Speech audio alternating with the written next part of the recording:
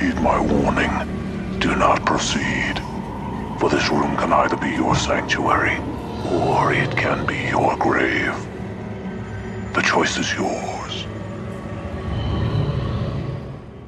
Fuck you.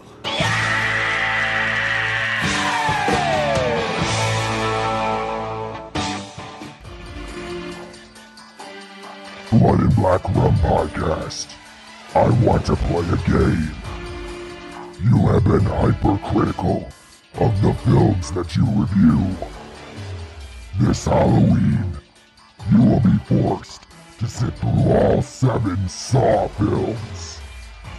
Let's see if you can make it through these new metal-filled films alive. Hey guys, welcome back to another episode of the Blood and Black Rum Podcast. I'm Ryan from themoviesdeadworld.net. I'm joined by my co-host, Martin. How's it going? I was waiting for you to maybe chime in with your own introduction, but No, you always... I do it so well that you just, you let me do it for you all the time. That's you. You're the one that's always saying, my co-host, Martin. That's true. It works well. Yeah, works well. We're back with another one of our Halloween series episodes. You know that we've been doing all of the Saw series, to commemorate their Halloween releases in the recent past. So we're on to Saw 5 now for episode 42. Getting to the home stretch. And we're coming up to the home one. So we've got 2 more to do. Are you feeling strong? Feeling weak. Or are you feeling strong, I should say, for Saw 5? You're feeling weak, huh? That's not good. Yeah. The human body can run on 5 pints of blood. Apparently, it sucked most of the life out of you in this movie. Yeah. Saw 5. It's this film is, as we'll talk about, like I said, in Saw 4, it's like they're learning. Mm-hmm. And that was the end of Darren Lynn Bousman's, trilogy of films for the Saw series. And now we're on to a new director, David Hackl, who I don't really know much about David Hackl, to be honest with you. I know that he did. We're like coming into his version of Saw.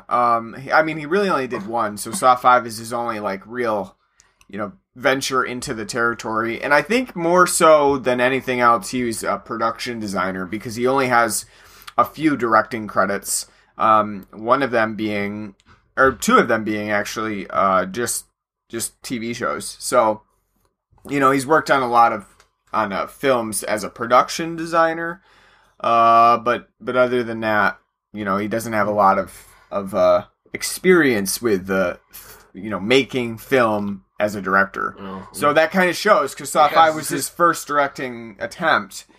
And I guess maybe that's something, it has something to do with like being on the productions of Saw 2 through 4. He's thinking like, I can take the reins. Well, I think he probably, from what I could gather from watching it, it's like he took the worst aspects of Saw 3 and just made it even worse. Right, because when we were talking about Saw 4, we found that like, some of the more annoying parts of Saw 3 and Saw 2, they've been cut out. There's not all those crazy transitions of like, the camera swinging around aimlessly and terrible editing, doing circular motions and editing, and not even like a lot of the green light backdrops. It was more so like just different colors. Like there was a red room there, they had different colors in there. But Saw 5's kind of back to those bad habits in full force. They were started in Saw 3, and yeah, it does seem like, David Hackl really went back to that, the ideas that Saw 3 had. I think that's probably the strongest. I would say, not necessarily that it started in Saw 3. They've been continuous throughout the entire series. I think Saw 3 is where they amped him up. Yeah. And then Saw 4, they're like, maybe we shouldn't do that. We should tone it down a little bit.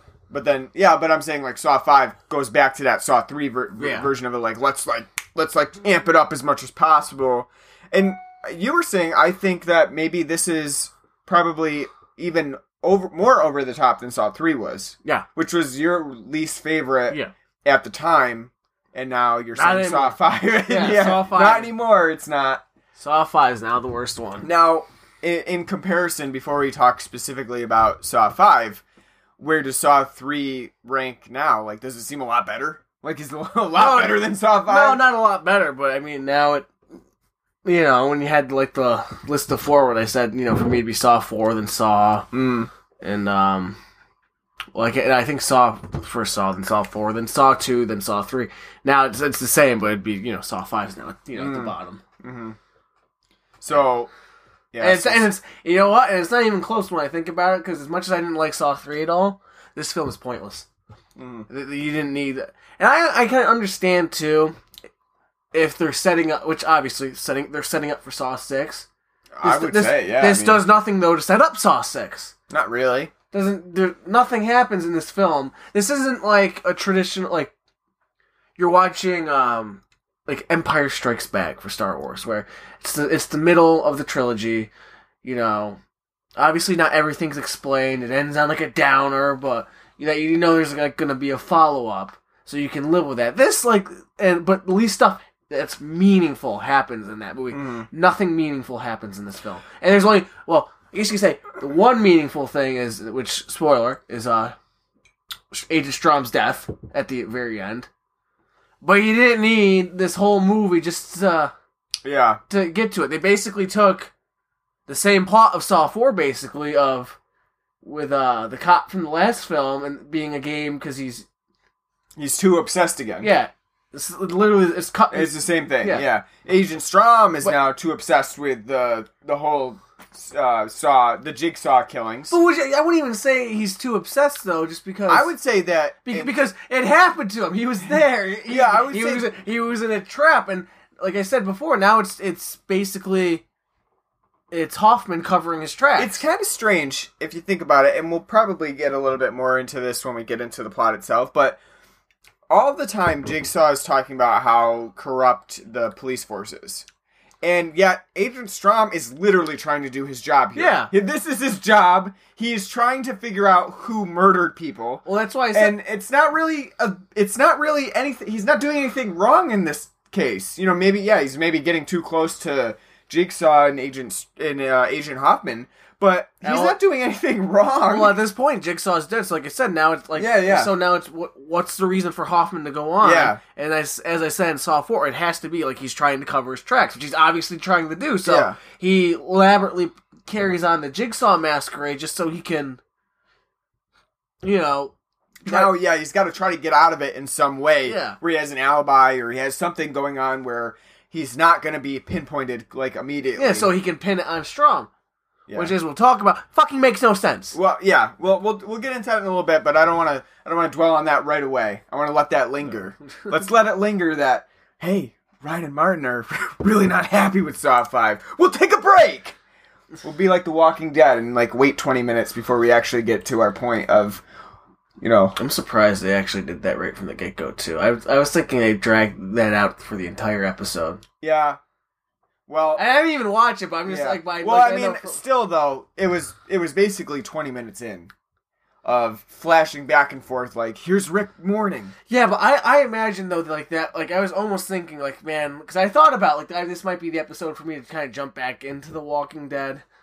Honestly, you really could have, like, if you were to watch it and you didn't really know what else was happening, you could get the gist of it. Like You'd be like, hey, Negan's an asshole. I don't really know why, but he's an asshole. Must be Rick and his group did something wrong to them. And then, you know, they really don't need any other sort of guidance for what's happening. That is what it is. So, yeah. Well, like, I haven't watched like for the past 2 years, but I thought about it because like with all the hoopla going on. The hoopla! So I thought about, you know, possibly jumping in, but I was thinking too, like, man, they'll probably wait to the very fucking end. It's like when I watch like an episode of like Monday Night Raw for wrestling. It's like Bill Goldberg's coming back. I'm like, oh, I love Goldberg as a case coming back to kick Brock's ass. It's gonna be great, but it's like that is Greek to me. I have no idea what you're talking about. But I know, but for like, but it's like, oh, they're gonna air that at 11 o'clock, so I'm not watching. I'm not watching all 3 hours. They dragged it out. Yeah, I'm not waiting all 3 hours to watch Raw for that because I can only stand listening to Stephanie McMahon for so long. Saturday Night Live knows how to do it right. they know they put their risky skits at the end of the episode. So if like people are still there tuning in, they might enjoy it or they may hate it, but at least it's the beginning of the episode. Like they waited till the end to like you don't put your risky things at the beginning of the episode.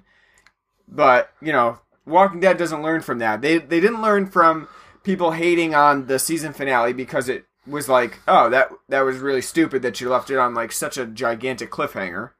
That's not stupid though, because that totally makes sense. It is stupid, and I'll tell you why. It's not. It's not stupid. You're right. It's not stupid from a producer standpoint and advertising dollars with money signs in your eyes. No, that's not stupid because obviously, even if you're like me and you really don't like the show at all, you're still going to tune in to see it because you're like, well, I got to watch because I got to at least know and be in the up and up with like what happened. So I got to at least watch it the night. I had to watch it. I don't normally even watch The Walking Dead on the premiere. But I knew I had to watch it because otherwise I was going to have it spoiled for me the next day. Or even that night, for that matter. So I had to watch it. So they knew that. I mean, that's from a production design and everything. That's cash money to them. And they knew that. But that's also like a fuck you to the fans and also fuck you to Glenn. Because... because keeping that a secret for so long and like you're really supposed to care about him and stuff. But then, they like keep it a secret so it makes money and advertising dollars.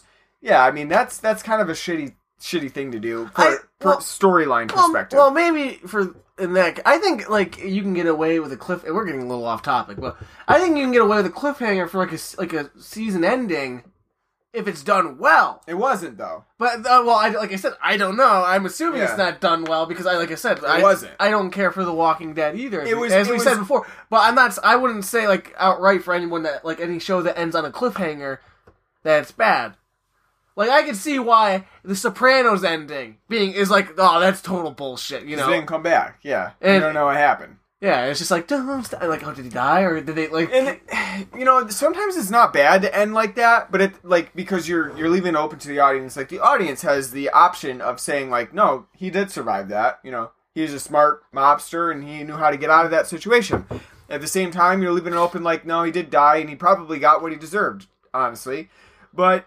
Like you're leaving it open, but it's not sad. But it's not sad. That's not like a satisfying. Yeah, it's not satisfying. Yeah, I mean, so like for a series ending, I could say that's and it feels like a cop out. Like they didn't know how to end it, so they left it open ended, and you didn't know what to make of it. So I think like if you are like if from like a show point or like a movie, like you could end on a cliffhanger.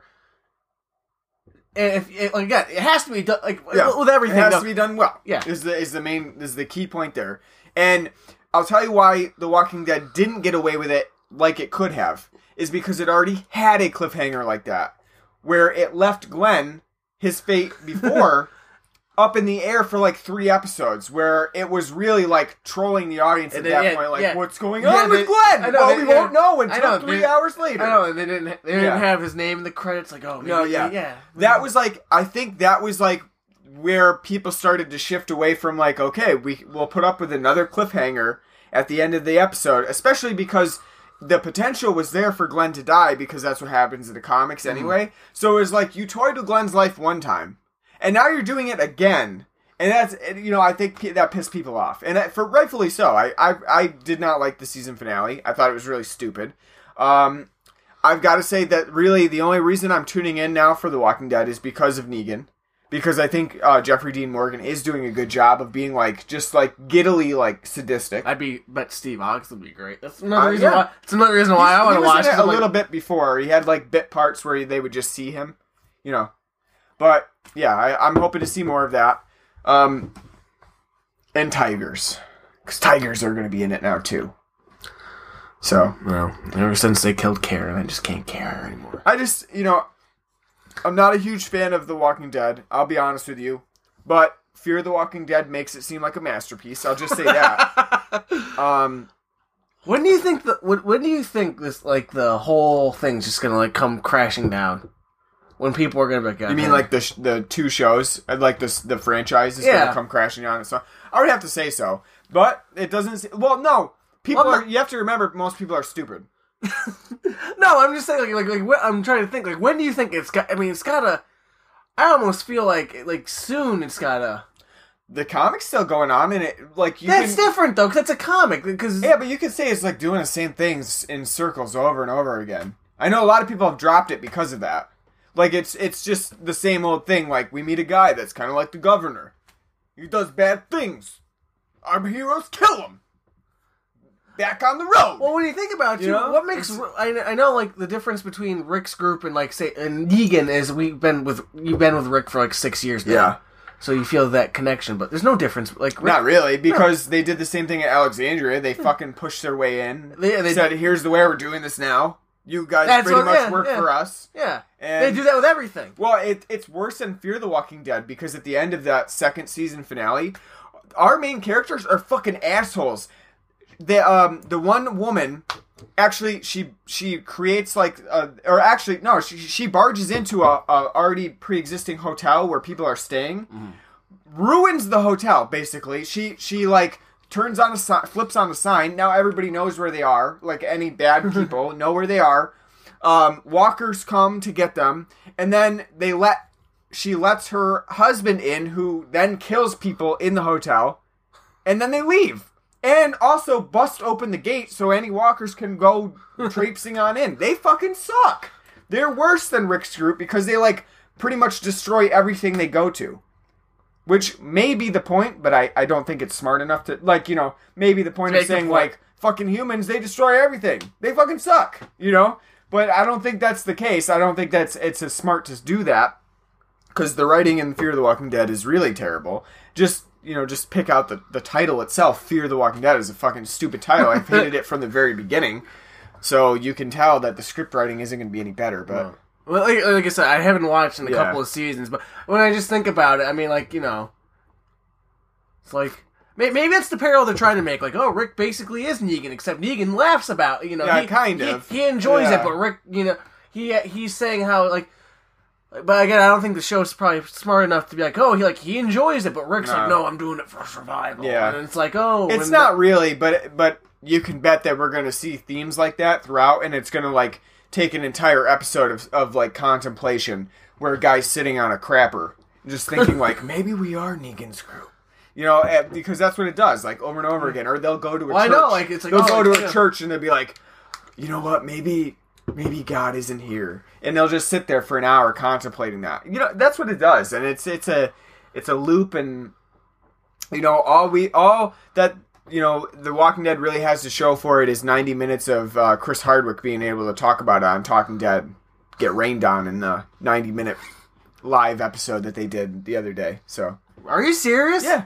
90 minutes. Yeah, and AMC devoted all of their Fear Fest, almost all of their Fear Fest, to fucking showing the entire series of The Walking Dead.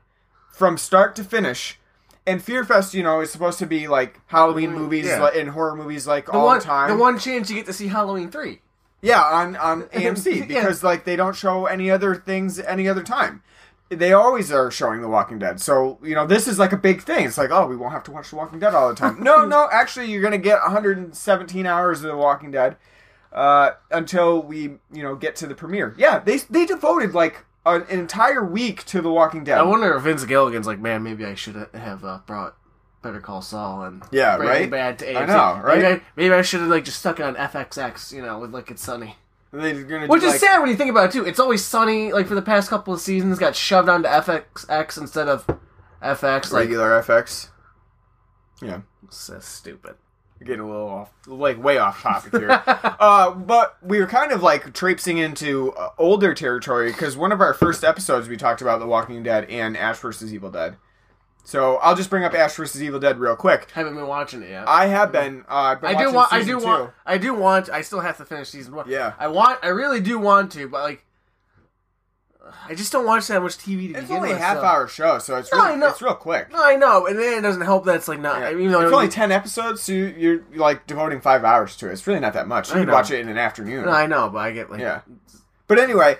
Like, real quick, Ash vs. Evil Dead, the second season, still as strong as the first, I think. I think it's really strong so far. They've put in a lot of good work. The one I'm not up to date yet. I haven't seen the latest episode, but the one before that, they devoted to like almost like a Christine style moment where there was a killer car where a deadite was, or like a deadite spirit was infesting a killer car. pretty awesome. I did like the ad I saw on Facebook for like Ash, like vote Ash Williams for president. They've been doing that. I don't suck like the other two. I mean, I think that it's still really strong, and that's surprising to me. I didn't think it would come back in the second season as being as strong as it was in the first. Well, but it's got Bruce Campbell. So. Yeah, but so far it's really picked up from the first season. It's got a lot of good things going for it. I bet at this point they didn't have to write anything for Bruce. He probably just he's basically the epitome of Ash. So whatever, and that's true though, because I've read like some comics of for Ash and the Evil Dead and stuff like that they've created, and I don't think anybody really captures the voice like Bruce Campbell does. I don't know if that's based on input from Sam Raimi, who obviously probably doesn't have anything to do with the comics, but does have some stuff. He's not like a showrunner or anything on Ash vs. Evil Dead, but he does have probably just producers. Okay, some things. Yeah. Like it's like, okay, maybe we gotta run this by Sam. And be like, hey, what do you think of this? Like, exactly, and even I think and then Ivan Raimi's on it too, so maybe even running it by him, I think that helps. But I do think that a lot of it is Bruce, that he's able to just be Ash all the time. So we'll end that kind of tangent there. Method acting right there. Yeah, right? Yeah. Method acting, yeah. We'll end that tangent and we'll go into our beer discussion, because we do have a new one today. We do. You picked it up. Do you want to take it? You want to take it away? Yeah, I will. So one of my favorite breweries when I first turned 21 and started getting into the world of drinking was Guinness. Loved Guinness. Mm-hmm. Thought, loved Guinness. Said that again. You would always put your hand out like the way you're supposed to drink it, staring at it. Don't look down at your beer. That's bad manners. Look towards the horizon. That's right. I love the 4 and extra stout. And oh yeah, that one's still really good. Yeah, too bad you can't really find it anymore. You can't find it for shit anymore. That is true. But I like Guinness. It was one of my favorite breweries. Over the years, I've kind of soured on them because they release stupid ass things that aren't any good. Yep. It all started when they first. Holiday. No, the black lager. Black lager. That turd of disappointment. Yeah. And then black like dog shit. The holiday pack was awful with a generous ale. Ooh, excuse me. Which they just said was a festive ale. It's like, well, what do you mean? Yeah. Yeah. It's a plum.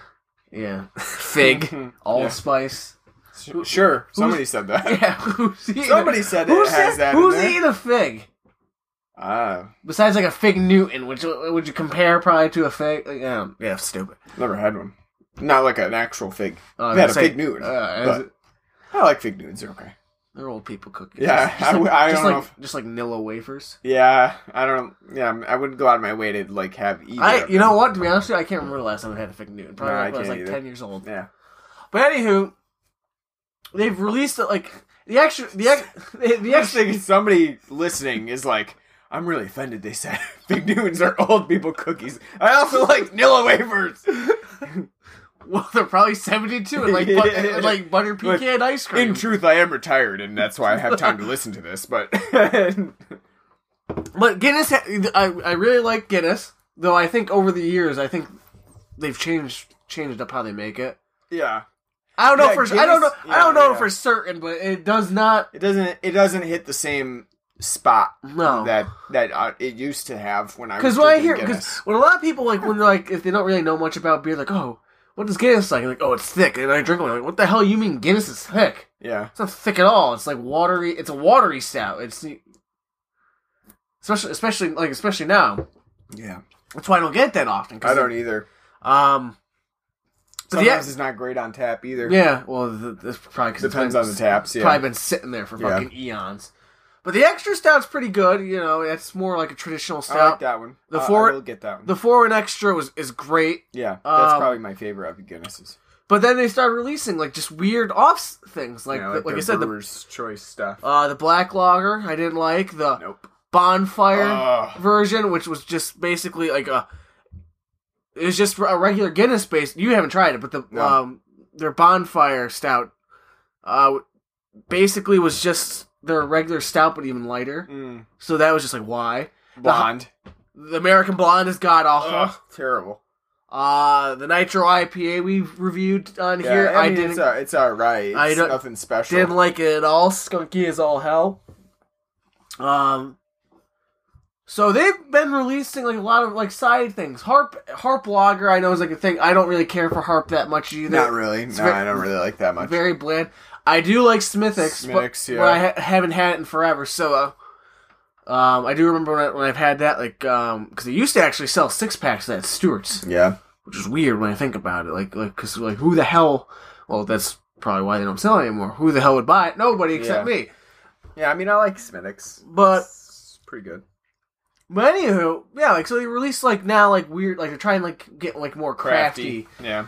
And, like, the Generous Ale, as we said, was, like, their holiday, and that tasted just bad. Which is disappointing, because a nice Guinness holiday sounds good. Yeah, it's supposed to be, like you know, like a winter lager. Yeah. And it's nothing like it. No. But now they got a new one, and I saw it at the store today, and it's their Rye Pale Ale. And, excuse me, as I've talked about on the podcast before, because we've tried several different rye beers on here, we love rye beers. Yeah.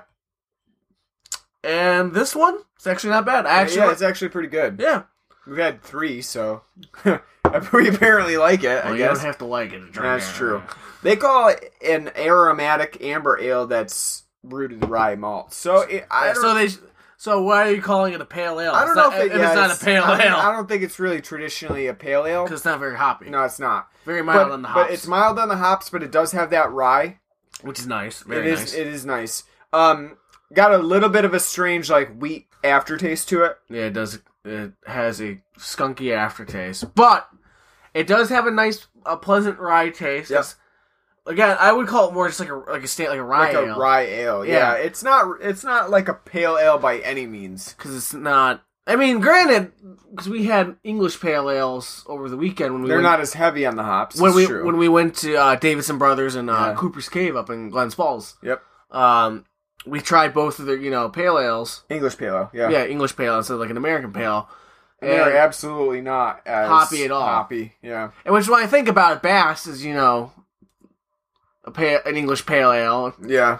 And you wouldn't really consider that that's not hoppy hoppy either. But that's probably my own damn fault because I've probably had I've had so many more American pale ales. Yeah, exactly. Than English, because you can't really. I would think nobody really does English pale ales. Not really. I would think like the English. English probably think like American pale ales are just hopped to shit. Probably IPAs. Because you taste like a Sierra Nevada pale ale. Yeah, it's nothing but hops. I would say like they're probably thinking that we go overboard on the hops, which I would agree with. I mean, a lot of times we hop pale ales into IPAs and IPAs doubles. Like double IPAs, because at that point I've had double IPAs where it's difficult to decipher between a regular IPA and a double IPA because your IPA already has so many IBUs in it that having a double one is just like, there's a little bit more hops to it, So I mean, it really depends, but I can see why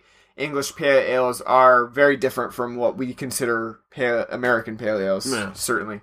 So yeah, I mean, maybe in terms of English pale ale standards, the rye pale ale is a rye English pale ale, and I could see that. We might have to try like Newcastle's blonde pale ale. True. Yeah. I mean, but the cabbie. The problem is, I just don't feel like paying $18. Yeah, I mean, I've got to confess ignorance to English pale ales because I haven't had very many of them. In general, they're just not made that much. When it at least around here, when it comes to like a pale ale, you're gonna get an American pale ale or an American IPA, and it's gonna be hopped to shit. Yeah, and it's gonna be hoppy. So I'm ignorant towards the English pale ale side of things. So maybe Guinness really does have it right with their version of a pale ale with rye. Now, see, as much as I like this, I don't know if I would get it again because it is like $11 for that 6-pack. Yeah, it's pretty expensive for a rate, So I mean, as much as I like it, I don't know if I. Because I would think because we reviewed I can't remember the brewery, but it's a New York brewery that when I bought the rye pale ale. Wasn't it Bronx? Bronx, yeah. Yeah. I was almost thinking it wasn't Brooklyn, but yeah, it was Bronx, and we had their rye pale. It was an American pale. It was very hoppy. Yeah, it was. But it also had like, a nice high rye content. Yeah. So, and I think that's why I like it, because it's got like that great hoppy, crispness to it, but also that, that rye bitterness. Yeah, absolutely. Yeah, I would agree. I mean, I like this one. I would drink it again if somebody had it. Probably like with the Guinness festive ale. I wouldn't even drink that if somebody had it. I'd be like, no thanks. Yeah, no, I agree. Or the blonde ale, like no. I would probably try a sip because it's been so long since I had that. So I'd be like, the black lager, probably not. And they didn't make that anymore. Yeah, I know. I wouldn't want any of that. So at least with this one, I'd be like, yeah, I'll take one. Mm-hmm. Yeah. So I mean, that's a good sign. But like I said, I like it, but I don't know if for the price that it's sold at. Right, because I bought another pack of the Genesee Oktoberfest, and that was $10 for a 12-pack, which is a steal. Extremely good. So yeah, I can see why you'd be hesitant to get it again. But pleasant try. I was surprised. I didn't think. I honestly thought you weren't really thinking. I thought it'd be like low on the rye taste and probably skunky as all hell. Yeah. And I agree. Do you want to say what we had at Davidson and Cooper's Cave? Yeah, real quick, because I think we're cutting into our movie time here. So yeah, but real quick we can. So we went to 2 local craft breweries for our for Martin's birthday. Woo! On Saturday. Yep. And so one of them was the first one we hit was Cooper's Cave. We had lunch there. Tacos, delicious. They're fucking great. Yeah, I want to bring Matt up. Amazing tacos. Yeah, I told you. And the fries too. Fries are really good with the chipotle aioli. Almost forgot about it. I know. But they do make their own beer as well, and so we both had a couple of their beers. I had. I can't even remember what I had now. I had their. I remember American. You did. You had an American IPA and the English IPA Pale Ale. And the English Pale Ale. They were both really good. Yep. I had. Man, what did I have now? Black IPA. Yeah, I did. I had a black IPA, which was Tavern Ale. No, I did not have a Tavern Ale. I didn't have the Tavern Ale. I had something else. I can't remember what it was. But it was not a Tavern Ale. It was something else. Was it the American Pale Ale? No, it wasn't. I didn't know. I can't remember now. I can't remember what it was. But the black IPA was good. It was definitely less hoppy than I would have expected, and more malt. It is malty, very malty, very heavy on the malts. Very stouty. But it was good. I do enjoy Cooper's Cave. This is like my 4th time being there. And just to give you like a geographical location, Glens Falls is about an hour and change away from where we live. So, we had a nice little drive out there. 10 minutes away from Lake George. Yep. For all you vacationists. That's right. So it was a little drive, but definitely worth it. We stopped at a cigar shop down there. Got a few cigars. And then we headed over to Davidson Brothers, which is also in Glens Falls, really not that far away from Cooper's Cave. They've got a lot of little craft breweries around that area, especially because they're saying Davidson's the big one. Yeah, because they actually sell at stores. It's because they're close to a body of water. Yeah. Really, I mean, it makes it easy for them to get their water, which is one of the big things for their craft brewery. So Davidson Brother is it bigger than Cooper's Cave because they distribute to different places. Cooper's Cave I've never really seen in stores at all. Never seen, no. And they also have a good selection of craft beers. You had their Daiquiri, which is their Scotch ale. It's very good, and it's like one of their most popular. Yep, the Daiquiri. And what else do you have? I also had I can't remember. Shit, I'm gonna draw a blank. Yeah, that day is kind of a blur to me. I think I had something new, but I can't remember what. Yeah, I think you did too. And then you tried something different. Because I've had the Daiquiri before, and I love the Daiquiri. I had the Old Slugger, which was a pale ale. It was a pale ale, I believe. It was an English pale ale. There we go. That's where we tried the other English pale ale, which I thought was really good. And I also had the Harvest Nut Brown. Yep, their Harvest Ale. Yep, which was a nutty brown ale. I also thought it was really good. Definitely had a lot of flavor to it. I don't remember what your other one was. I can't either, but I can't remember now. I know you started with the Daiquiri, but I don't remember what the next one was. Yeah, I can't. Yeah, yeah, it's it's tough. It's tough when you drink so much. Too busy enjoying that popcorn. I know. We had a lot of popcorn. I came home after that and I had a couple Moscow mules, so I really did a whole day of drinking that day. I remember when I got home, I went to bed. Yeah, you were really sleepy. I passed out, and then I ended up getting up like around 11 o'clock, and I was like, fuck. It's a good thing I could do the driving. I would have been sleepy if I was driving. Yeah. All right, we got to get to Saw 5. It sucked, the end. You actually ended the film saying, fuck this, fuck that movie, something like that. Yeah. Yeah, that's how you end it. You were like, I don't say that. Totally mad. Yeah, no, because the ending is terrible for this film. Yeah. And I think we got to build to that again. Yeah, we got to build up to it. I mean, can't just jump right in. So the entire point, the entire premise of Saw 5 is that Jigsaw has now died, really, and yeah. So we we're kind of starting at the end of Saw 4, where, hey, actually, Agent Strom makes it out alive. Well, because I would say at the end, So all you see him get shut in. Yeah, all you see is him get trapped in at the end of Saw 4. So you think like, well, that's it. He's fucked. Like it's like Donnie and all of them, like game over. Yeah, you get the door shut on you, and that's it. Like there's like human-proof deadbolts that close, and like you can't get into it. You can't get into that door anymore. It's forever locked. That's what Jigsaw says. So we end up finding out, hey, Agent Strom makes it out alive because he's in his own game. He plays a game and he wins because he's smart enough to puncture his windpipe with a pen. But at the same time, he's not smart because he's not supposed to play the game at all. Yeah, he's just supposed to sit there and wait. Yeah, he's supposed to wait, and cops will come. The SWAT team, who's probably dying by now because they've been traipsing all over the town. city. Yeah.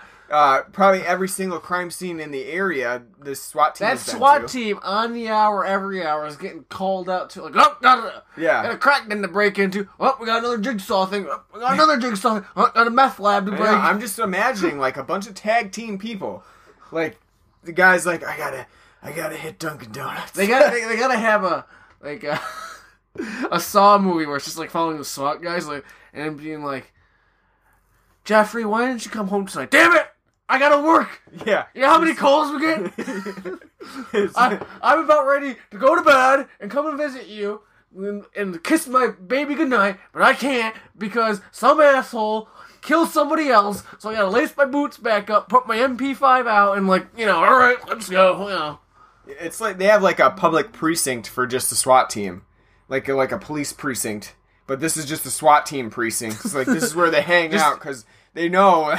In a couple days, I blame this movie and Jigsaw for the militarization of our police force. They got to be on standby all the time. Like, all right, SWAT team, go. Yeah, they got to have special pens where they can stab themselves in the windpipe just in case somebody plays a trap on them where their heads are stuck. Man, for not being able to look at where his neck and all that is, that's good placement. He must either good luck or he must know, he must have got an A+ in anatomy. That's right. Yeah, that's one of the first things they train you on, and the police academy is didn't you see puncture your tracheal? Didn't you see Steve Guttenberg do that in police? Yeah. But anyway, so Strom is alive. He makes it out. Realizes that Hoffman is the killer, and Hoffman helping at least help Jigsaw, and probably is the reason why all these traps are now occurring because Jigsaw's dead. And not only that, Hoffman's is trying to look like he's the hero. Yeah, and he's like, everyone's dead, and play another game and come out of it clean because no one would suspect him now. But let's just talk for a second about how Hoffman's sister was murdered. And then the guy winds up dead. The murderer winds up dead. And, everybody on the police force is like, whoa, what a coincidence. Hoffman's sister was killed. He works on the police force. He probably know a lot about the case. He showed up at the crime scene for that. And he's like, oh, I know that guy. That's Seth Barker or whatever. He's, and that's the one that killed your wife. That detective didn't feel the need to be like, all right, you got to now move, you have to step aside. because that's conflict of interest. Oh yeah. So, but he's like, He's gone. So done. Yeah. So nobody there was like, oh, you know him because he killed your, like, was implicated in the death of your sister. Oh yeah, no, you're off. You're off this conflict. Yeah, you're done. No, nobody thought to ask that or bring it up. No. The guy's just like, oh, he deserved that because he got off light, didn't he? Unlike what Erickson does, is take Strom off the case like immediately after he's involved in the Saw 4's stuff. Which makes sense though, because he stabbed himself in the fucking throat. Well, it makes sense that he take medical leave. Yeah. But the way they did it though, it doesn't make sense. He's like, you're off the case, and it's like, yeah, he's getting reprimanded, and it's like, who the hell are you? Like, some guy with a Bluetooth just stormed in here and told me I can't work anymore. I don't know that guy. Yeah, but yeah, I mean the whole idea about Hoffman just not ever being suspected at all of it by anybody besides Strom after he gets like a hold of all the case files. It's like, who has been working on this case? Because they haven't put anything together. They literally have no idea what's going on. Well, you'd be like, well, they're all dead, but at the same time, those people were too stupid to even pay attention either. So That's true. Yeah, so... Yeah. And I mean, Strom is pretty smart, so obviously he would be the one to put it together, but you'd think they'd have somebody else on the force that could actually... From, a fucking internal... Yeah. Yeah. It just seemed... Yeah, like somebody should have been... Like a psychologist probably should have been called in to be like, Hoffman, are you okay? You just saw your sister who was... That'd be like the first thing they would do. Yeah. It's like, they would send you for like a psyche... Because like, I'm pretty sure when... And if you can quote, correct me if I'm wrong, but I'm pretty sure when you are a police officer, if there's any time like you've even like discharged your weapon and yeah, I think so. You have to go through some evaluation. Yeah, you have sure that even if you didn't kill somebody or anything. Yeah. You get filed, gun taken away. You have to go and like get like a psych eval to like make sure. Yeah, it's just SOP. Yeah, that's what they do. Yeah, and here. Apparently, in this city, it's just like, not only that, we don't like the buildings. This FBI building's like, hey, that goddamn government shutdown's happening again. We can't, Congress ain't gonna give us any funding for another week until, President whoever, so we're only lighting half the building to save energy, so, that's why my office is in this hallway's totally dim. It's spooky. So... to go along with that, though, Strom is running his own game, and it literally has nothing to do with whatever else is happening in Saw 5. The game itself has no bearing on the other stuff that's happening besides the fact that it's going to implicate Strom. But it's the main thing. But not only that, though, the game... Because, as we said before, after Saw 1, each film has to have a game with a game and a game. So this one... is the same thing. It's got to be a game within a game of a game, and then you got to have Jigsaw flashbacks. Because now that Jigsaw's dead, you got to get Tobin Bell in there somewhere. Because they signed him to Jigsaw's got to be in there. They signed him to that fucking 8-film contract, and they're like, well, we killed him off accidentally. Shit, what do we do now? He's got to be in there. Yeah. But you got to figure out a way to like get him in that makes sense. It would be shoehorning. He's being shoehorned. That's right. But, so the side game that's going on within... the building of the 5 people, and, them getting punished for their crime of being, involved in a 8-person murder that was the result of an arson that was done because they needed the space to build a new building. Really. That didn't need to be in the movie. It has nothing to do with Strom or... It doesn't connect anything. No, it doesn't. Nothing. Not except at the end, so it connects Strom... And I put that very, very loosely. So it connects Strom to the fact that, he might have been Jigsaw's accomplice. Which makes no sense. But that whole thing... It makes no sense. Like, even that was put in here because they needed to pad this film. And they needed more traps. And they needed more, surprises. And they needed to pad, this film, all this film is padding. Because everything that happened, like I said, everything that happens in this film is stupid, pointless, unneeded. Because I haven't seen, like I said before, I haven't seen any of the Saw films up until this point. So I don't know what's going to happen in the Saw 6. And you don't even remember. I don't remember. Yeah. So when I watch Saw 6, this shit better connect perfectly. Because otherwise it'd be like, not a damn thing. Like, if you wanted to kill Strom, all you had to do is just, like, have him get put into a trap and he's dead. Yeah. And that's, and Hoffman's moving on his merry way. That's all you would need. In this, no, they gotta go in an hour and a half, spend 90 fucking minutes doing unnecessary backstory on Hoffman and Jigsaw and fucking the trap that's going on at the time and what Strom's doing to try to connect Like, you could have done that in 5 minutes. I think even the bigger issue with Strom and Hoffman in this film is that there had to have been some extreme future planning in this to make it sure that Strom was going to go through yet another game to test him and then have him ultimately die. Because in the beginning, when we see Strom put in the water box, like that, you can assume that's supposed to be his demise. Mm-hmm. Like, he's probably supposed to die. And even when you see because Hoffman after, he's like fucking surprised. He's like, I wasn't the only guy that died. So that either Hoffman did in Jigsaw did some extreme future planning. Like, they were like, if Strom doesn't die, then we're going to do this entire game takes hours. Not only that, this a whole thing takes place it's within not even it's like a day after. A day after Saw 3 and 4. So you're right. So it's like obviously Jigsaw and Hoffman okay, Tuesday we're having this game played with these people. Wednesday we're having these people. I think the logistics of thinking about how Jigsaw could keep all of these games straight and plan them out in particular detail becomes to the point where he had to have a gigantic wall of calendars that are just and I'm gonna, this lady's gotta be chloroformed today, and this lady, we gotta make sure. Well, we have that covered because in Saw 4, you had his ex-wife Jill be like, he's very meticulous.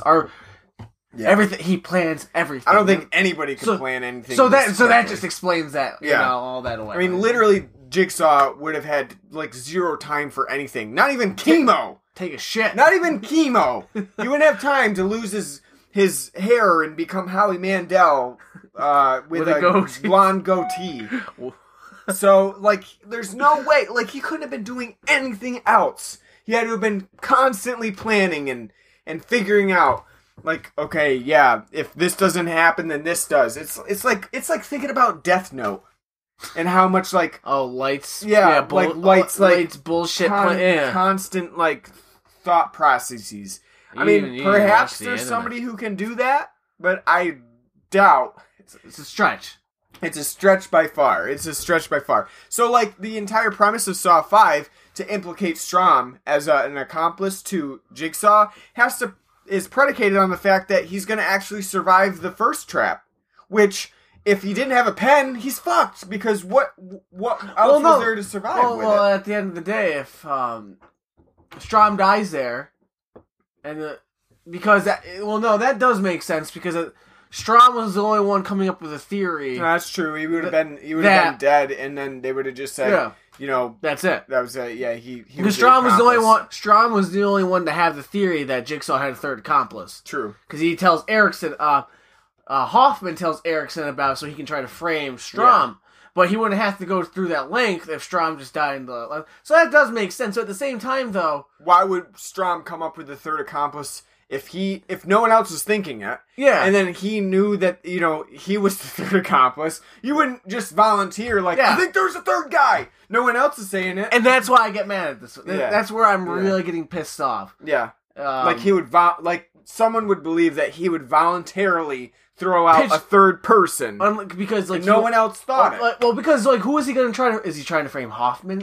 Who is he trying to frame on the inside? They just Why would they care? Why would he care? Yeah, it's stupid. That's stupid. It doesn't make sense. The fact that Erickson, and again, I think we'll talk about a little bit further on, but I just want to kind of set it up a little bit. Like, why would Agent Erickson be like, "Oh, yeah, that's Strom"?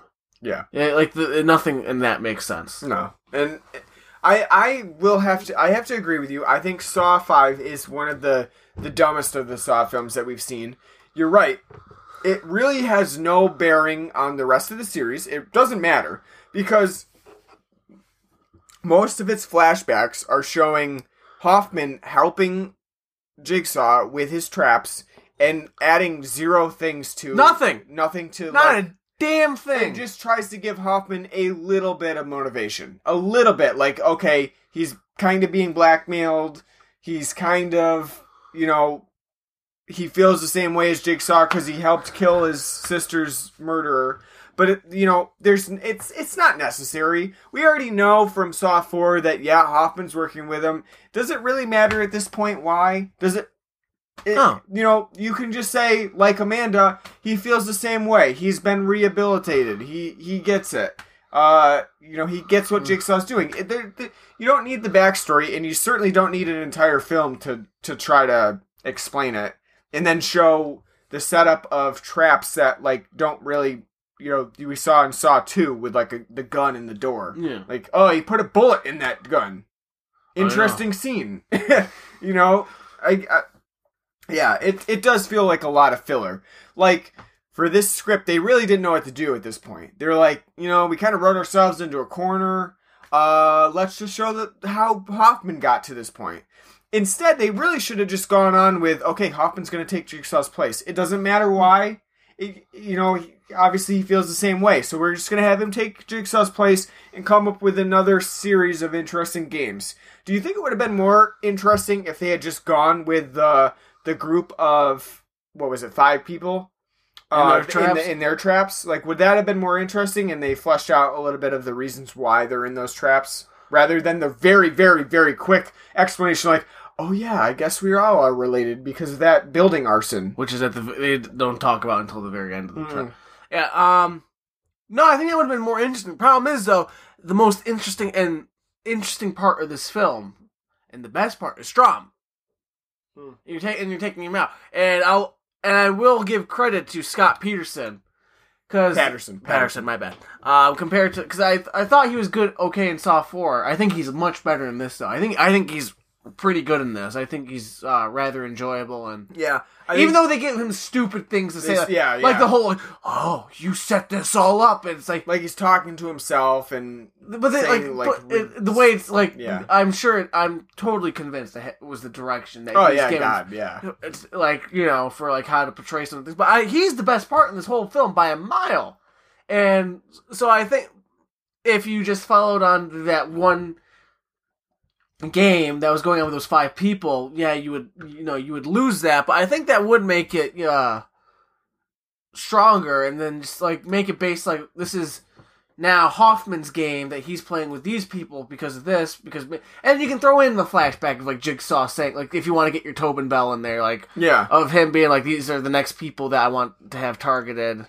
I mean, and then have it like that, and then you could have, while that's going on, Strom investigating that, or, I think, I definitely believe that it's the direction in that regard, because if you think of, a character like Malik, who is the druggy guy in the game itself, in the 5-person game, I don't know what is going on with his acting. I don't know if he's supposed to be, in withdrawal or something, but it's really fucked.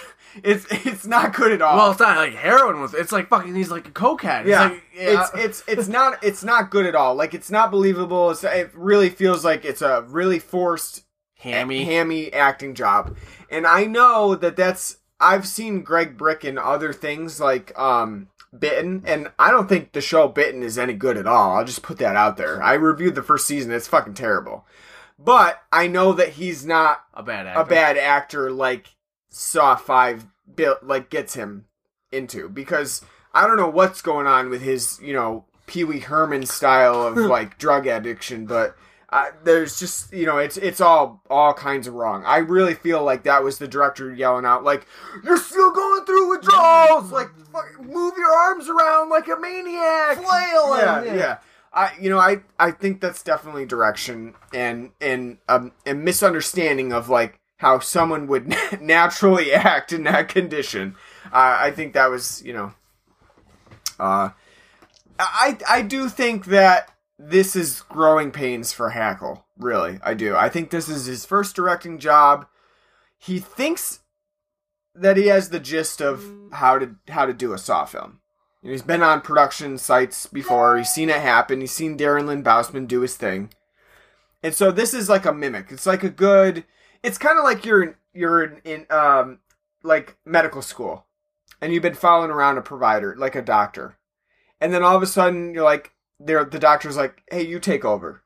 And so they're going to mimic what they've seen the provider do and act. And this is really David Hackle trying to mimic Darren Lynn Bousman and just not succeeding very well. Yeah, it is what it is. I mean, but again, I think I mean, it doesn't help. I think the story overall. The writing is everything's bad. Everything is bad, like rotten to the core. The screenplay is bad. The directing is bad.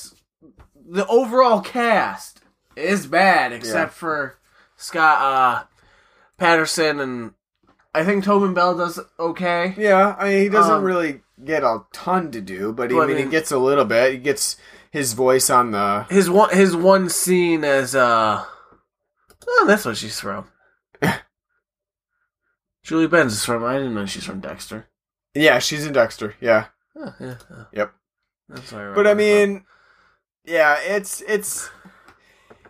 I think that there are a few good roles in this film, but I don't think that anybody really gets a lot to work with. Well, the 5 people in that game, they don't get shit. No. They're basically there for like the whole Saw 2 gimmick of like, we gotta follow the rules and we gotta do this and... Yeah. And I mean, I don't know. I just think that it's poor direction is really the biggest thing. I just don't think they had a lot to work with. So, but what did you think of the traps this time? Because they definitely get more violent. This is the goriest Saw. This is where I would say this is definitely the most torture porny. Mm-hmm. I think so far up to this point, I think Saw its reputation as torture porn that's not well. It's not really earned. Mm-hmm. Because there's nothing really throughout these past couple of the first 4 films I would say is totally... They're pretty manageable. Yeah. I mean, they're... tense, but they don't really focus on the gore as much as Saw 5 does. Yeah. And this is the focal point, and that opening with the pendulum trap is the... Yeah, definitely. The... Squashing hand... 2 hands, and then getting... Seeing the breaks and the blood squirting in here, and then... Yeah. Yeah, they use when his hands get broken and those vices, they use like that cheesy like yeah, your fingers make that sound when they it's the air releasing from your knuckles as if like you're cracking them, but I mean, I like the pendulum trap. Yep. It's pretty interesting. It is, and it does make you see how. And that was before Jigsaw's input into like what Hoffman was doing. It's a very Amanda trap. Yeah, exactly. Because you can't win. Nope. That time you couldn't win because he couldn't get the collar off of himself with his broken fingers. So pretty impossible. Yeah. Other than that, that's like about. That's all that really stands out. See, I mean, because the traps that are going on within the game, because there is a way for them to all live. Yeah. Throughout the entire. It makes you think like how stupid they are. Yeah, because some of them are like not just like, oh well, fear overtook them, so they didn't make a smart decision. Some of them are like, you're a fucking like, especially that trap with the bomb that goes off and you got to get into the like manholes. You can clearly see in the that manholes. Those things are like 10 feet long. You can't fit 2 people in there. Yeah, I can get with the first game, the one with the keys, because like who would thinking really on your toes, and like I got to get there before the timer runs out, and it's very quick.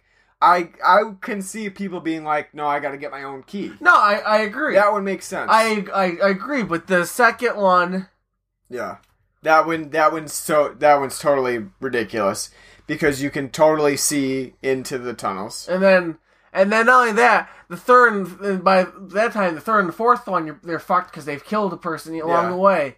But if at least even if like somebody died in the first one. If they were smart about the second one, you still got four. Then you got 4 people. Then you would know from the third one about the having the clamp electrocution. Like someone's gonna have to take a little bit of an extra shock. It's not gonna just be like an ow buzz. You're like, oh shit, this kind of sucks. Like when you play like one of those like buzzer games and you get buzzed, and then you move on from that, and then the same thing with then cutting yourself. Yep. So I mean, I like the idea. Because I do like the idea these traps were totally winnable, but they were just, too blinded by greed, fear. I think to see it. So I like that, but at the same time, it kind of falls apart because after the first trap, all those other traps are clearly you can. I think maybe what they should have done with the second trap is just make the tunnels a little bit smaller. Yeah, that would just a little bit smaller, because then you would say it'd be really obviously cramped. it would not be obvious to them that they could fit 2 people in until they got in and they're like, actually, I guess I could fit another person in. And by then, it's too late. Or make it cramps. But no, you can totally tell. Yeah, in that trap, it's like people have to run into the back of the cage to get in there. And it's like, okay, that's a big trap. Because they run to the back of that tunnel and you see the explosion comes nowhere near, but at the same time, you see that tunnel because they're at the very end, and you're like, wow, that is, you got another 7 feet in there. Yeah, no one was using their head on that one. So, which it also doesn't make sense because the one woman collects the keys at the end of the first trap. Like, she's really smart. Yeah, she knows how to play the game. So by the second trap, you would think she would just look into the cage and be like, actually, that looks pretty big. I think we can put 3 people in there and they'll be okay. Not only that, the druggies, because he's being they're like, don't close the door, otherwise he'll set the timer off. He's like, I'm gonna close the door. Because that's the other thing too. Because he doesn't like that people are revealing their past. Well, he's like, I'm gonna close the door. It's like why didn't somebody go up to? And then what happens later in that scene, it all makes no sense because I would have went up to him smacked him and shut the fuck up, dude. Calm yourself. Yeah. And not only that, when you have afterwards when the trap's going on, and you had the one guy kind of betray him and hit him with a stick, basically say this guy's the asshole, he deserves to die here. You have somebody betray him because they felt bad for him, but it's the guy that you just left for dead and that ends up dying in that trap is he's the smartest one of the group. You can clearly know he's the smartest one. Yeah. You gotta leave him. Yeah, that other guy is totally an asshole. He's a cowering, sniveling asshole. Don't feel sorry for him because he was about ready to fuck you from the get-go. That's right. So yeah, and the other thing is that they inspected that room for a while. So they were just, I don't know what they were doing while they were inspecting. They didn't even have to close the door because we gotta close the door before the nail bombs go off. Leave it almost closed, but not quite. Just go to the other side of the room and you'll be okay. Yeah, I don't know. And then you'd be like, all right, open the door. Let's see. Yeah, I mean, most of the traps are just now bloody for the sake of bloody. They definitely get, and I don't think I really like the nail bomb aspect of these traps that much. It just doesn't seem very creative. It's if you don't get out of this room, nail bomb's gonna go off. If you don't get out of that room, nail bomb's gonna go off. It's not really creative. No. It's not And where did Hoffman learn to make nail bombs? Yeah, he's a cop, but still, It's not Did they train you? Okay, so most of the other traps in Saw have you do this or you do this or you don't, and this gruesome thing happens to you. You do this gruesome thing or this gruesome thing happens to you. This one is more you do this gruesome thing or this really non-creative thing happens to you. And you get shoved, you get shot by nails, So I think it was probably one of the more uncreative aspects of the Saw films. I don't know I think the one that I do remember seeing Saw 5 in theaters, and I remember seeing the saw blades, the saw where you're feeding through. I remember being cringing at that one, where you have to, that tender part of your fingers, where you've got that little the webbing. And you got to shove that through a saw blade. That one guy's that stupid. pretty much fucks. I know, but that one guy was stupid. Because like that one, she's like, "Oh, we did it." She got barely cut, and the one guy's got cut down like his fucking elbow. Yeah. I mean, that's the thing though, is I would probably only shove it in a little bit and then let it bleed, because you're gonna bleed pretty well anyway. Even if you've only shoved a little bit of your hand in there. From experience, I know that you bleed quite a bit, and you don't really need a gigantic gaping like my hand fell apart to fill a bucket. So I don't know.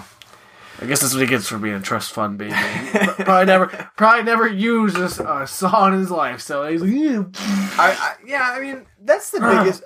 That's the biggest problem I have with Saw 5 though, is that whole game. And we already talked about it a little bit, but that whole game is so unconnected from the rest of the film. And the whole point is it's again the connect Strom's the killer. And it's like it's so disconnected though, and like. Do you think at this point they feel obliged to gotta have two different? I do more than one thing going on. Yeah, because if you think about like the other Saws, at the end of the film they always have that montage of like, okay, there's this guy and he's coming into a building, and then there's this guy and he's coming into a building. Will they meet together? Probably not. They're in two separate buildings, and they've got to have that like twist where, oh, this guy went to the wrong building, this guy went to a different trap. Well, in this one, they have 3 different things going on. They've got one guy going into a building. They got another guy Strom going into the building. They've got Hoffman going into the building behind Strom, and then they've got a game going on at the same time where it's like splitting all of those 3 things together. And yeah, I think they do feel like they've got to continue to be a little bit more complicated in the ways that they're like splicing all of these stories together. But at the same time, Erickson really makes no difference to any of this, besides the fact that he needs to come up with how Strom is implicated in the... He's a fucking idiot, and he's there to market Bluetooth. That's right. All he's got his little Bluetooth in his ear. The entire film. He's got film. Bluetooth, right? And he probably falls asleep with it. And it's not even like they show his other ear. It's constantly that profile. The Bluetooth side of his profile. So that was definitely like a marketing thing. It's like, look how cool a Bluetooth is. You can convenient. You can open your flip phone and dial somebody and then talk to them without putting the phone to your ear. Like, how great is that? I don't know. I mean, I guess at the time, maybe that was cool. I don't remember. I never did have a Bluetooth because, first of all, I was never a business person. When I worked at Stewart's, there's somebody that came in every day and they had a Bluetooth on. They're constantly like talking. Were they an asshole? Yeah, because they always are. Like no one who has a Bluetooth doesn't think that they're fucking awesome because like someone needs to get a hold of them 24/7.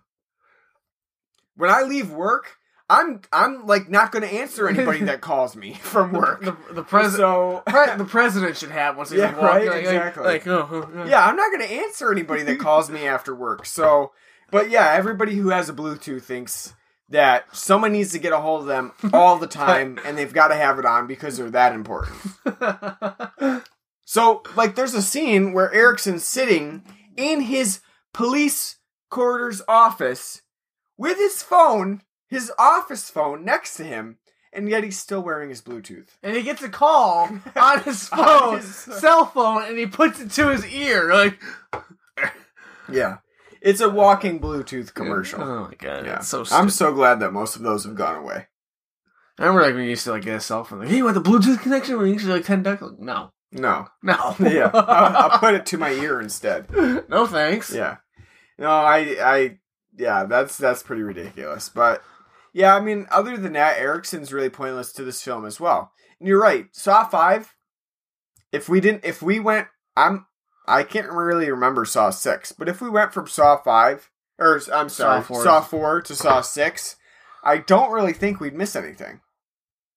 we'll have to talk about that in the next episode. I almost feel like after Saw 6, they'd probably be like, well, we don't really need anything after. Yeah, to right. Get to Saw 7. I feel like Saw 5 is like a glorified recap. It's like, look at all the cool things that happened in the past 4 movies. Which is what you don't want when you're building in a trilogy. Yeah. You don't want, like, you get your first film establishes what's going on in the second one, instead of building to the finale, oh, it's a recap episode, and then you have the finale. Like, what, like, you're eventually be like, we are missing things that were supposed to happen. Yeah, I think that part of it is because the writing staff changes, and there was no...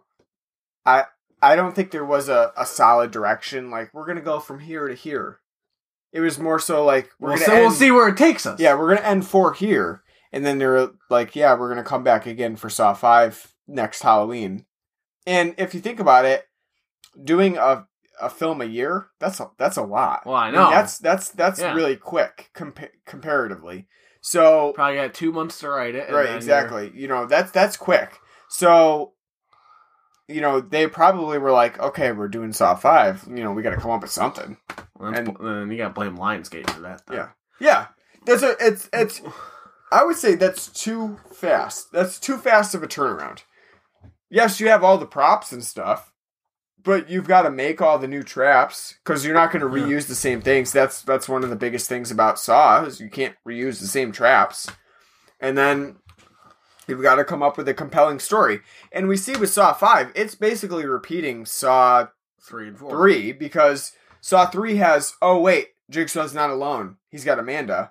Now Saw 5 is, oh wait, Amanda and Jigsaw aren't alone. They've got Hoffman. But we already know that from Saw 4. Right. So, now Saw... And I think that's one of the big problems you had with Saw 3, too, is that it felt kind of pointless because that was giving flashbacks about how Amanda came to work with Jigsaw. And now Saw 5 is like doing the same thing, but just with Hoffman. Mm-hmm. And also, you notice Amanda doesn't show up at all. Yeah. So they felt, I don't know if that was something to do with like, hey, we, you know, she, what's her name wanted, shit, I can't remember her name now. She wanted too much money. Is she really? No, I don't know if that's, I don't know, I'm speculating here, but maybe Shawnee Smith wanted too much money for just an appearance, but they got Danny Glover in here. He's getting too old for this shit. I guess, you know, obviously he needed, you know, he got some money. He needed a payday. He's literally in it for 5 seconds, but still, he got a little bit of screen time. So, I don't know. It's interesting. I don't know how interesting. Do you have anything else to add? Yeah, because I want to talk about like how it sets up to, framing Strom at the whole end. Oh yeah. So Hoffman is basically throughout this because he knows Strom knows something at the beginning. He knows Strom is suspecting him. So he like warns him in the beginning to, you know, back the fuck off. Otherwise, you know, it's not going to end well. Right. So that's literally from Saw 4. Literally the same fucking thing from Saw 4. The whole plot of Saw 4 was, based around, you know, don't follow down the rabbit hole. Just stay where you are, and it'll, you know, good things will happen. Well, Strom doesn't do that. He keeps pursuing it, and he connects the dots that it's Hoffman that's behind, working with Jigsaw. Because he was the one in Saw, was it Saw 3 or Saw 4 where I think it was Saw 4, right? Where he says... Saw 4. Yeah. Where he says he thinks it's somebody else working with Jigsaw, not just Amanda. Right. So, Hoffman, because Strom's been taken off the case by Erickson, which we don't even really know. We know they both work in the FBI together, but they don't say like he's a superior or anything. He's just like, you're off the case, you know. Yeah. So you have him taken off the case, which he should have been taken off for medical leave to begin with, because he's fucking stabbed himself in the throat so he could breathe. Right. Then you have Hoffman trying to, you know, contact Strom to see what he knows. Strom's not answering, so he knows Strom's kind of going rogue and looking into it himself. So he talks to Erickson and then tries to set things up so it looks like it's Strahm behind that's actually working with Jigsaw and not him. So everything that they basically show you of Hoffman, like he calls Erickson with Strahm's phone to make it look like, and then he hangs up on him, and then Erickson calls Strahm's phone, and he gets like so he thinks, he's gone missing, and then he goes to look for him, and at the very end, at Hoffman's base, he finds Strahm's phone there, and he sees, the 2 survivors from the game. Yeah. And he concludes, oh, it's Strahm. It's gotta be Strahm. Fucking makes no sense. And Yeah. he calls it, an APB, an all points bulletin on Strahm, because he's the suspect. Fucking, it makes no sense. And not only that, at the end, because everyone in this franchise hasn't gotten the fucking idea yet, and I'm sure in the next 2 films, nobody's gonna get the idea yet either, when literally the tape tells you, stay where you are, or don't do, and don't do this, and you'll live. They don't fucking do it. So it happens to Strahm too, where literally Hoffman's Jigsaw tape tells him, get in that glass box and you'll live. But if you don't, granted, he pauses it so he doesn't listen to him say, or he doesn't, or you're gonna die. The whole thing. But the tape says to him, get in the glass box. Yeah. And because earlier on, as we had in our intro clip, he was told either, stay put and you'll live, or go out and you'll die. And he's like, fuck you. Yeah. So he couldn't resist himself. But he pauses because he hears Hoffman trying to sneak up on him.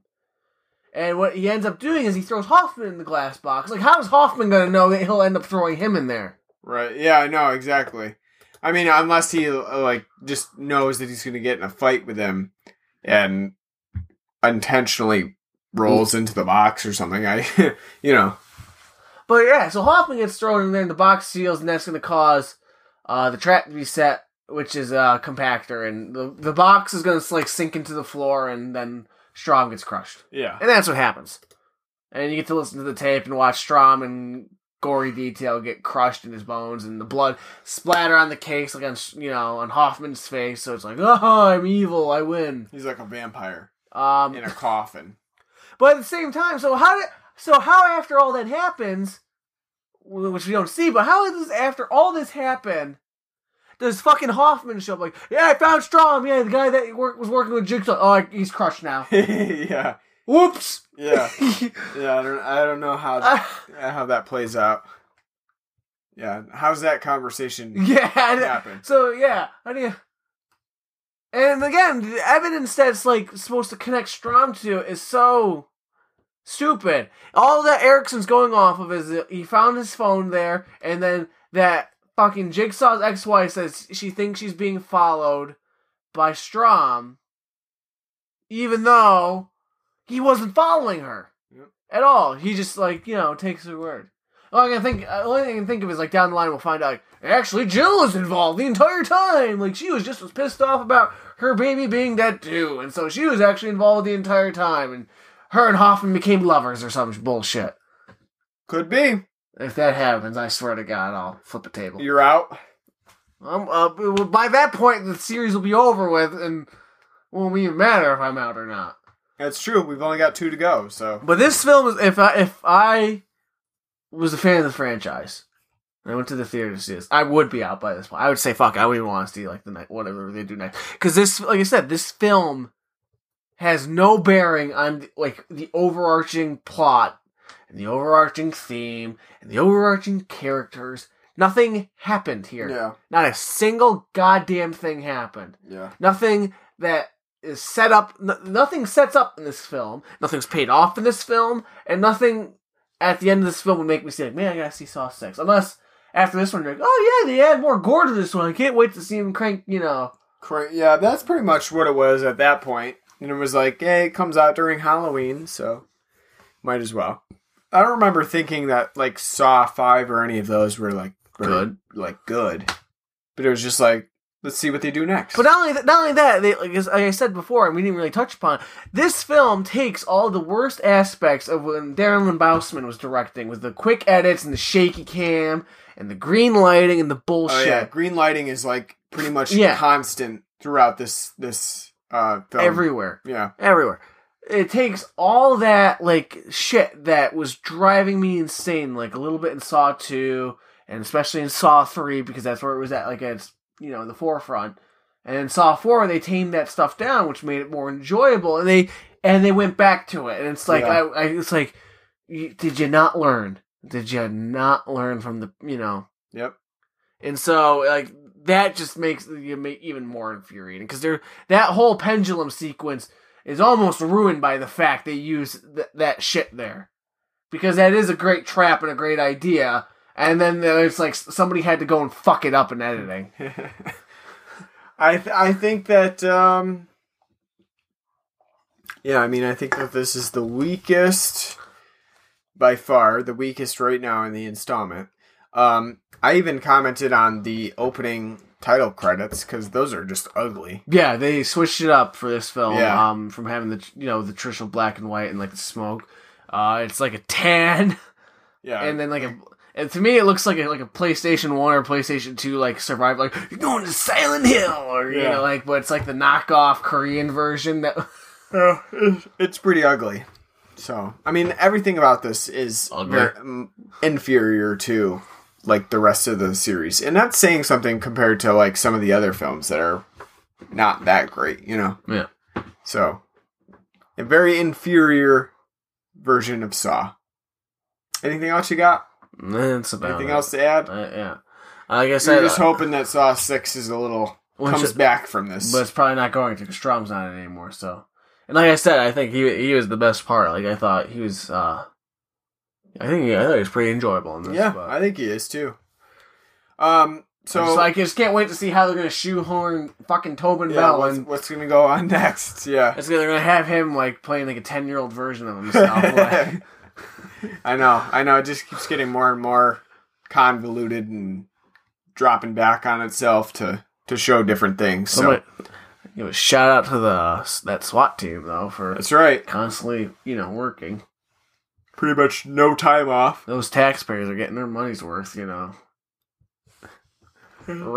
raiding a building every hour on the hour. So we will be back next time. We gotta rate it. Oh yeah, we do. You gotta rate it. Out of 10 Saws, what would you give Saw 5? You're just gonna give it 10 Saws? Not gonna be like 10 pendulums or? Yeah, I think I've been doing Saws, but I don't know. 10 circular Saws. It's a 4 and it's close to a 3. Ooh, alright. This was not, because now it's not even entertaining. This was a slog to get it through, and this is barely a 90-minute film. Yeah, it's probably one of the shortest films in the Saw series. Yeah. I don't know about the last two, but I don't think that many are below 90 minutes. Saw 3 was long. That was almost 2 hours, actually. Yeah, it was. I remember Saw 4 being like a little over 90 minutes, but you know what? It looks like the last two installments are shorter. About the same as Saw in length. Yeah, like about 90 minutes. Yeah. Well, this was probably because they ran out of things to do. Yeah. Well, this was a total slog. So, yeah, a 4, a very low 4, close to a 3. I would not want to watch this ever again. Yeah, it's a tough one for sure. I think I would give it a 5. I don't remember what I gave the other ones, but I think I would give it about a 5. So, I guess we'll see. We'll see what happens with the next two, because we're coming to the home stretch. We're gonna extend just a little bit out past Halloween, a couple weeks, because our next episode is gonna be on Tuesday, which would be November 1st. So we're gonna be we're Tuesday or Wednesday, November 1st or 2nd. Probably. I will say that. I mean, I do have some time off, so who knows? Maybe we'll get something in. But yeah, so we'll be back next time with Saw 6, continuing the Halloween series, even if it makes us go off after Halloween. We'll finish it. We're committed. That's right. We're committed to this. I just have some administrative duties now. We are on the web as it's Blood and Black Rum Podcast .wordpress.com. That's our website. I do post all of the episodes up on there. So please subscribe to us via WordPress so that you get all the updates. We're also on iTunes, and that's probably where you're most likely to listen to us. Subscribe to us, give us a nice review on there. If you don't like us for any reason, please give us an email instead of reviewing us so that we can try to work on anything that you don't like. Our email is bloodandblackrumpodcast@gmail.com. We're always open to film suggestions once we get done with the Saw series. We have a lot more work ahead of us besides just reviewing franchises. So any film requests that you have, we're open to them. You can also catch us on Facebook, Blood and Black Rum Podcast on there. And you can like us. You can, obviously post on our wall or send us any messages. We will respond to them. We do have a Twitter. We don't use it that often, but I am trying to get Martin to use it. It's Blood N, as in, Nancy, Black Rum Podcast. No, I'm sorry, Blood and Black Rum. That's all it is. Because Twitter limits our characters. So you can tweet us on there. We do, tweet stuff and retweet stuff, and we do some follow Fridays and stuff like that. So follow us on there. We are on pretty much any other podcasting station that you use. So Stitcher, and some of the other smaller ones, we have presences on there. So you can subscribe to us on there. If you can, leave us a review. We would certainly appreciate it. Other than that, you can send us money via Patreon, which is a sort of a money lending site that allows you to donate to us each episode. So just keep that in mind. Whatever you pledge, you're going to donate each episode. So we appreciate whatever you can give. And again, if you don't want to donate an amount every time we have a episode, then you can just send us a PayPal. It's ryanpbarber@gmail.com, and that's a one-time payment. So we appreciate any donations that you have, and we also thank you for listening. And we hope to see you next time for Saw 6 and then Saw 7 when we finish out our Halloween series. Have a happy Halloween, and we'll see you after Halloween for our next episode.